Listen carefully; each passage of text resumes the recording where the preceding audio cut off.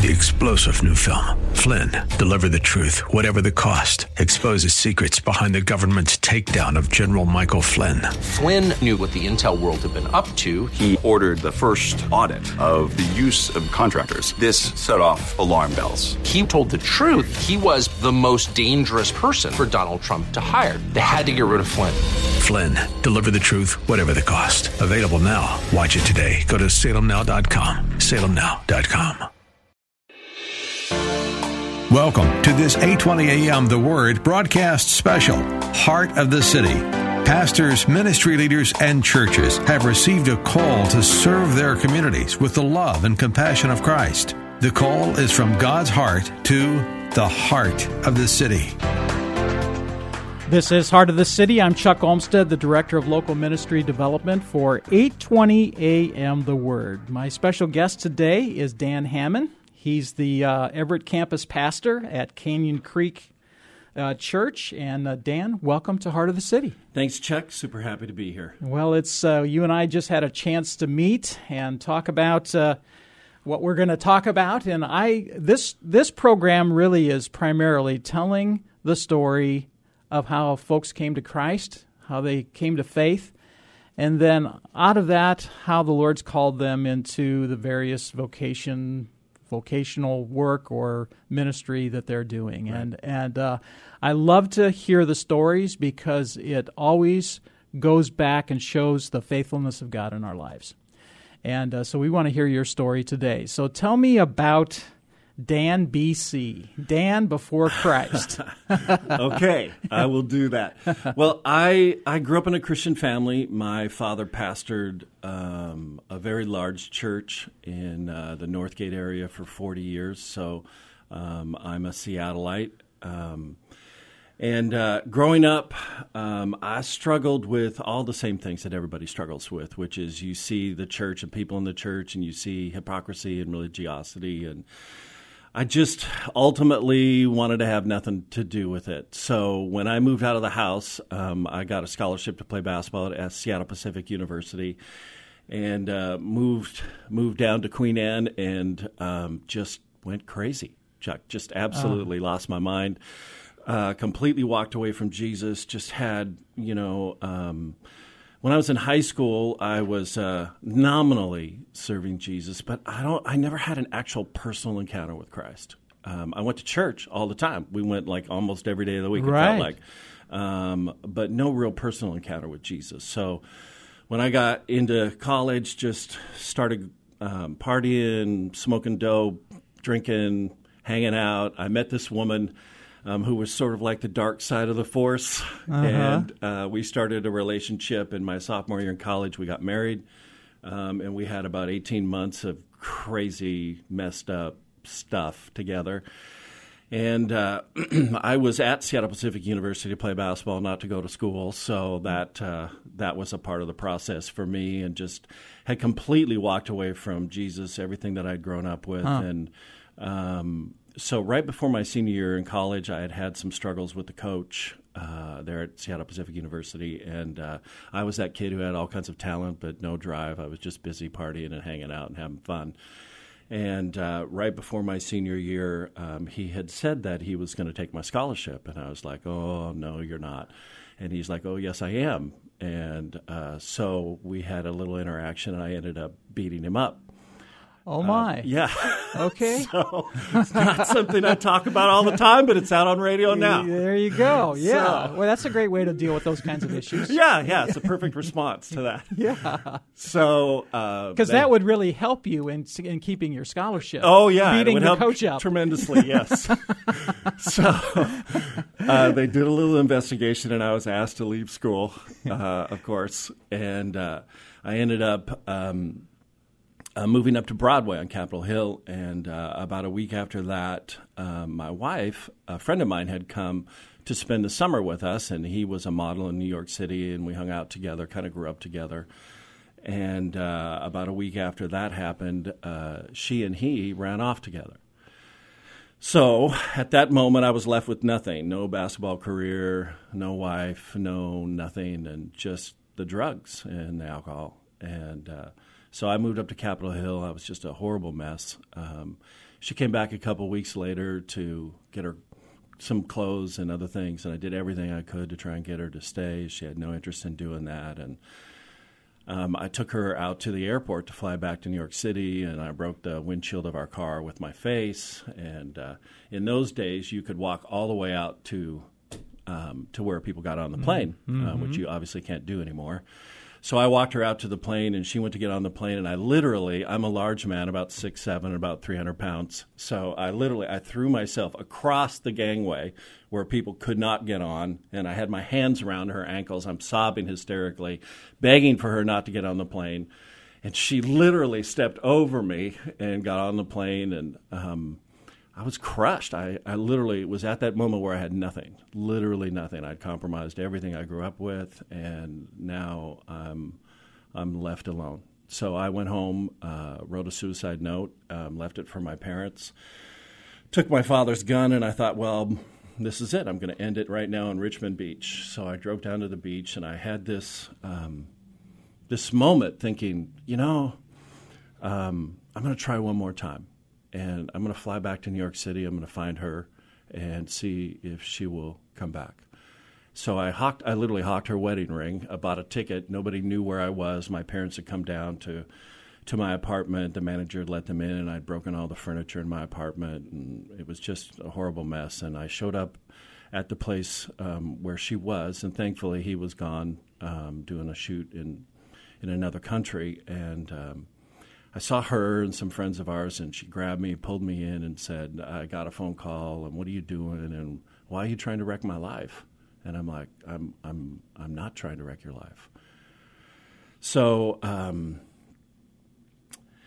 through a bunch of circumstances, there was a bunch of friends of ours that were at this apartment, and I'm at the very lowest moment of my life, and I'm thinking, I'm going to end it. I have nothing left. And they decided to go to a place called Studio 54, which was in the 80s. That was the spot to be. Wow, that's a major party spot. It was. In fact, they made a movie about it eventually. Right. And he had this card to get in because you needed some kind of special something to get in at that point. And so I was like, all right. And so they're like, we can't leave you alone, so you got to come with us. So they're all partying in Studio 54, and I'm just standing in there just trying to think of how I can get to the Empire State Building to jump off, because that might be a big enough statement for me at that moment. Yeah. And I was looking around, and I was just like, I can't take this. And I walked outside of Studio 54, and I'm sitting on the sidewalk in New York City, and it's one of those hot summer nights, and I felt like God spoke to me out loud. And he said this, Dan, how did you get here? And I felt like I had a video replay in my mind of the last 3.5 years and all those decisions that I had made that had led me to the bottom of this hole I was in. And I remember just crying out to Jesus saying, if you're real, I need you now or I'm finished. And I honestly, Chuck, I felt this overwhelming sense of the Holy Spirit just come on me. I started to cry. I'm laying on the sidewalk in the middle of the summer, sobbing like a baby, and I cried out to Jesus, and I said, you got to come now. You got to come now. And I felt his presence just overwhelm me, and I got saved right there in the street. I got saved. I stood up. I walked back into Studio 54. I looked at her, and I said, I'm finished. I just gave my life to Jesus, and I don't know what else to do, but I feel like he's for real, and that he could change your life and mine. But whatever happens with us, I am completely surrendered to Christ. So I don't know what's up, but I'm going home. And the next morning I got on a plane, flew home, and my father one of his pastor friends had flown up in the middle of the night because they didn't know where I was or what was happening with me, and to be with my dad. And he said, hey, why don't you come live with us for a while in San Francisco? So I literally got home, got back on a plane, flew to San Francisco, and lived with him for about 6 months, got my life back together. Jesus and I found each other again in a real and just crazy, amazing way. Moved back to Seattle. She ended up divorcing me. And about almost 6 months later, so just barely, about 8 to 10 months after I give my life back to Christ, they made me the youth pastor. Well, of course. Of course, because nepotism is an awesome thing, Chuck. So they made me the youth pastor at Christ Church Northgate, and I was there for 5 years. Wow. Yeah. As you're telling your prodigal story, I can't imagine what your mom and dad were going through. I have ultimately no idea the hell that I put them through. I remember my mom told me once, she used to come down to SPU and do my laundry, which is, I'm not so sure how that all works out, but my mother is an awesome lady. And Mom, I'm shouting out to you right now if you can hear this. And I remember she came down one time. We had a little house right across from the gym, and she said she drove by the house and she saw me sitting outside smoking. And she said, I was so hurt, I just couldn't even stop to get your laundry. I just had to go back home. And to have a son who is completely lost, and not just lost, but just wrecking his life in front of you, and you can do nothing about it. I know how hard that must have been for them. Yeah. But I have a feeling that Mama was praying. Oh, my goodness. And Dad was praying. Oh, yeah, there's no doubt about that. They're very intense prayer warriors. My father actually thought about resigning his church, and he had a couple thousand people, big church, all-white church in North Seattle, and he said, I really struggled with whether I completely failed Jesus or not with all that you were going through. But ultimately, Jesus had his way with all of us. Yeah.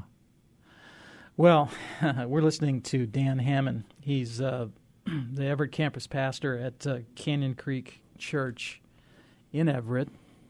So what happens next? You become a youth pastor, and you're really you've got the background. I mean, you knew the Bible probably inside and out, but you hadn't really surrendered your life to the Lord. So there was a foundation there of understanding of a knowledge base, but really a real relationship with Jesus was relatively fresh for you.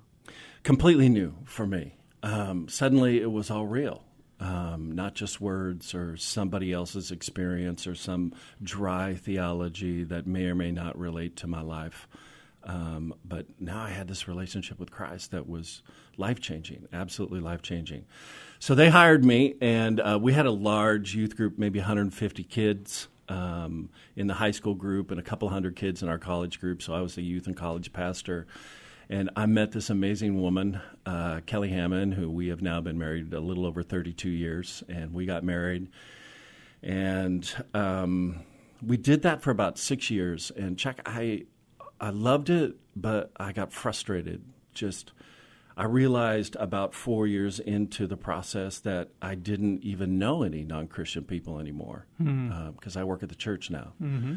And I just didn't know if I could build another one of the world's biggest banana splits.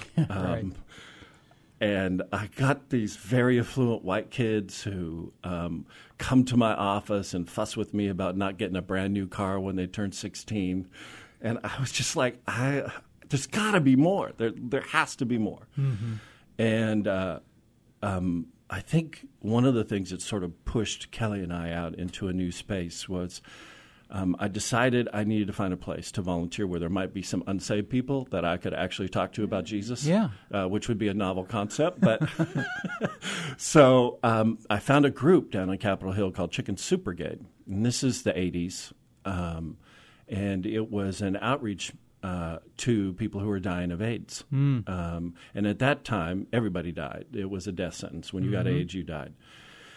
And so this organization was run by all gay and lesbian men and women. And so I thought, well, I'll volunteer there. I'll get some clients, and we'll just see what God will do. So I went down to volunteer, and the lady looked at me, and she said, sorry, but no.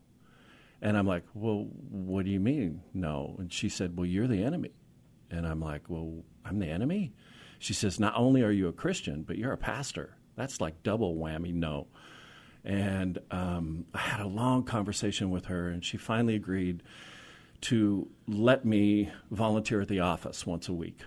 So I volunteered at the office once a week. And I was there for about 6 months, and before they would give me clients to serve, because they just literally did not trust me that my intentions were right. And I'd been there about 6 months, and I was there on a Thursday afternoon, and everybody kind of gathered around me, and they were saying to me, kind of looking at me like, and I knew, because they've been pushing my buttons for 6 months. Oh, And yeah. it's like, hey, we got the pastor here. Let's just see what we can do to him. And I'm sitting there, and she comes to me and she says, hey, I need you, we've got to move our offices, and we need some help moving this furniture. Could you help us? And I'm like, sure. And she says, and oh, by the way, all our furniture is being stored at this gay bathhouse on Capitol Hill. And I'm like, because that's where the office was. And I'm like, sure. And she says, and also there's this dance happening there tonight called Steam 2. So we'll be there during the dance. You can be okay with that. And I was like, sure. And so we went, and yes, I saw some stuff that I've never seen before, and I was a little overwhelmed, but we got the stuff moved, and she came to me and she said, after we were done, she pulls me aside and she says, I'm going to give you some clients. And I said, okay. And she said, this Jesus that you have is different than the others I've seen, and I feel the love that you have for us. So if you would take a minute, I would love for you to tell me about this Jesus that you know. And I had a chance to share the gospel with her in every way, shape, and form. They gave me some clients to serve. And really, Chuck, I had this life-changing moment in that place. And one of the clients that I've been serving for about 6 months, who was very sick and getting ready to die of AIDS, and I've been praying and fasting, just believing I could share the gospel with him in some way, that there'd be an opening. So I go to his house. I've been fasting and praying that week, and I'm going to share Jesus with him, and I'm going to lead him to Jesus. And I open the door, and he's sitting on the couch holding hands with his boyfriend. And I'd never met this guy before, and now suddenly I'm in a very uncomfortable situation. And I was very disappointed, thinking that, well, maybe I was wrong. Maybe this is not going to happen. And so I went in and just walked past them and said hey, and went to do the stuff that I'm supposed to do. So I'm cleaning his dishes, and I go into his bedroom, and one of the things that I did was change the sheets on his bed and make sure his room's clean. And so I pulled back the covers, and it's covered with all this sexual activity from the night before. And I'm this white kid from Kenmore, man. I don't know what's up with all this stuff. And suddenly Jesus has put me in all these weird, awkward situations. And I'm looking down at the bed, and this is a true story. I literally went to my knees, and I started to cry. And I'm like, I can't do this. Wow. Jesus, this is so far out of my box. I just can't do this. I can't believe you're asking me to do this. And I'm crying, and I'm looking at the bed, and I'm thinking about how I'm going to get out of the house without them knowing and offending them. And it was the second time I felt like God spoke to me. And he said this, you're the only hands I have for him.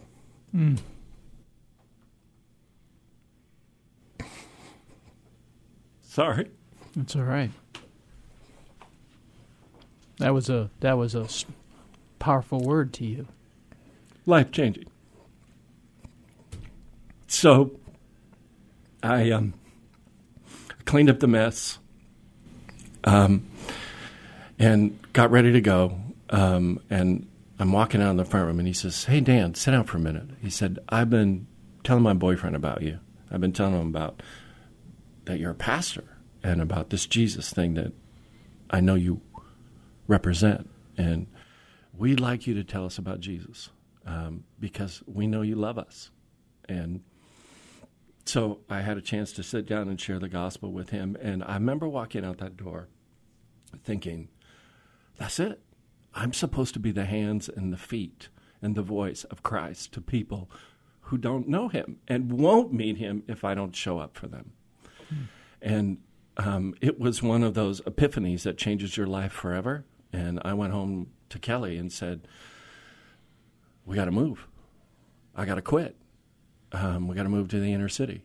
And we got to find a way to give ourselves to people who nobody else cares about, who nobody else is interested in ministering to.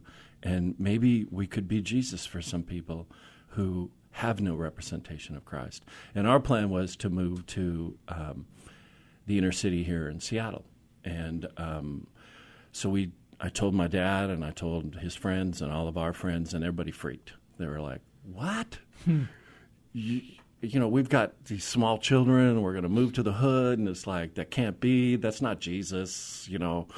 Why don't you just still live here? We lived in Kirkland at the time. So, yeah. Right. So you live here in Kirkland. You could drive down there, do whatever you feel you need to do, and then you could come home. And I just felt like, I got to do something more. I got to show up. I actually have to show up, physically show up. So my father had said to me at the time, I would like for you to take over our church and not move. And I really struggled with that. Like, okay, we've got, $8.5 million worth of buildings that are paid for, a couple $1 million in tithes and offerings, all kinds of affluent white people. This totally makes sense. And yet somehow I knew in my own heart that I had to do something else. So I said no. And he arranged a bunch of meetings with his friends to sort of talk me out of the hood. Right. And I'm like, okay. And one of his very last friends was a guy named Dick Iverson, who's just recently passed away. And he pastored a big church in Portland called Bible Temple. It's now City Bible Church. And Dick came and said, I would love for you to move to Portland, take some classes at Portland Bible College. He said, I know one of your best friends is Wendell Smith. And Wendell Smith, who started City Church, was the youth and college pastor at the time at Bible Temple, and he and I had become friends. He said, you come hang out with Wendell, come take some Bible school classes, and just make sure that this is the call of God for your life. So we sold our house, we moved to Portland, and we were there for, a little less than one quarter, and I had met a guy, an African-American guy, who played basketball at Oregon State with Gary Payton, and A.C. Green had actually led him to Jesus, and radical guy named Eric Knox. And he and I met, and we decided to move to the inner city in Portland, and we chose to make that decision. So I quit school. He and I gathered up my family, and we moved to the inner city in Portland and started Urban Progress. Wow. Well, you know what? We were going to do one show, but we got to do two if that's all right with you, because we've got about 2 minutes left. All right. And so we're going to do a part 2 next week with this. But to kind of wrap up this segment, I would just love for you to share for maybe 90 seconds, 2 minutes, just what your life theme is. What is out of all of this craziness? What would you say the Lord has made the theme for your life? That's a good question, Chuck, and I don't know 100% how to answer that question, but I could say this.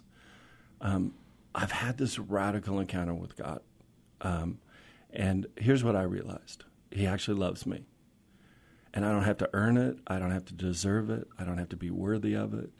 I don't have to perform. He just loves me, and that his call on my life is to receive his love, to let his love come in and change everything in me. Because his love has the power to change everything. Every addiction, every brokenness, every depression, everything that is wrong in me, his love has the power to change.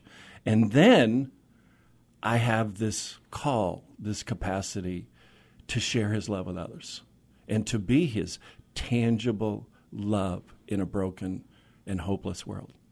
And if I will surrender to his love and let it come in and overwhelm me and change me and fill me, then I have the capacity to then in turn share that love. And that love breaks bondages, breaks addictions, breaks hopelessness. And the call of my life has been to be Jesus for others and to share that love that I have received, that life-changing love with others. When that happens, everything changes. Amen. Well, we're going to pick up part 2 here next week, and You can always listen to the podcast available. Just go to thewordseattle.com and click on local programs, and you'll see Heart of the City there, so you can hear part 1 of this and also part 2 when it comes out. But Dan Hamann, I want to thank you for joining me today. If people want to check out more about Canyon Creek Church, they can go to canyonCreekonline.com. And you've got services every Sunday, and I'm sure you'll be glad to say hi to the folks as they come and see you. Love to. Thanks, Chuck.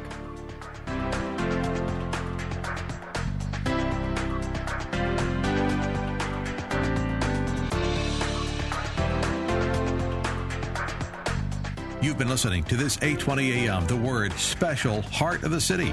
For more information on how your pastor or your ministry can be featured on 820 AM The Word, call Chuck Olmsted, 206-269-6216, or go to thewordseattle.com.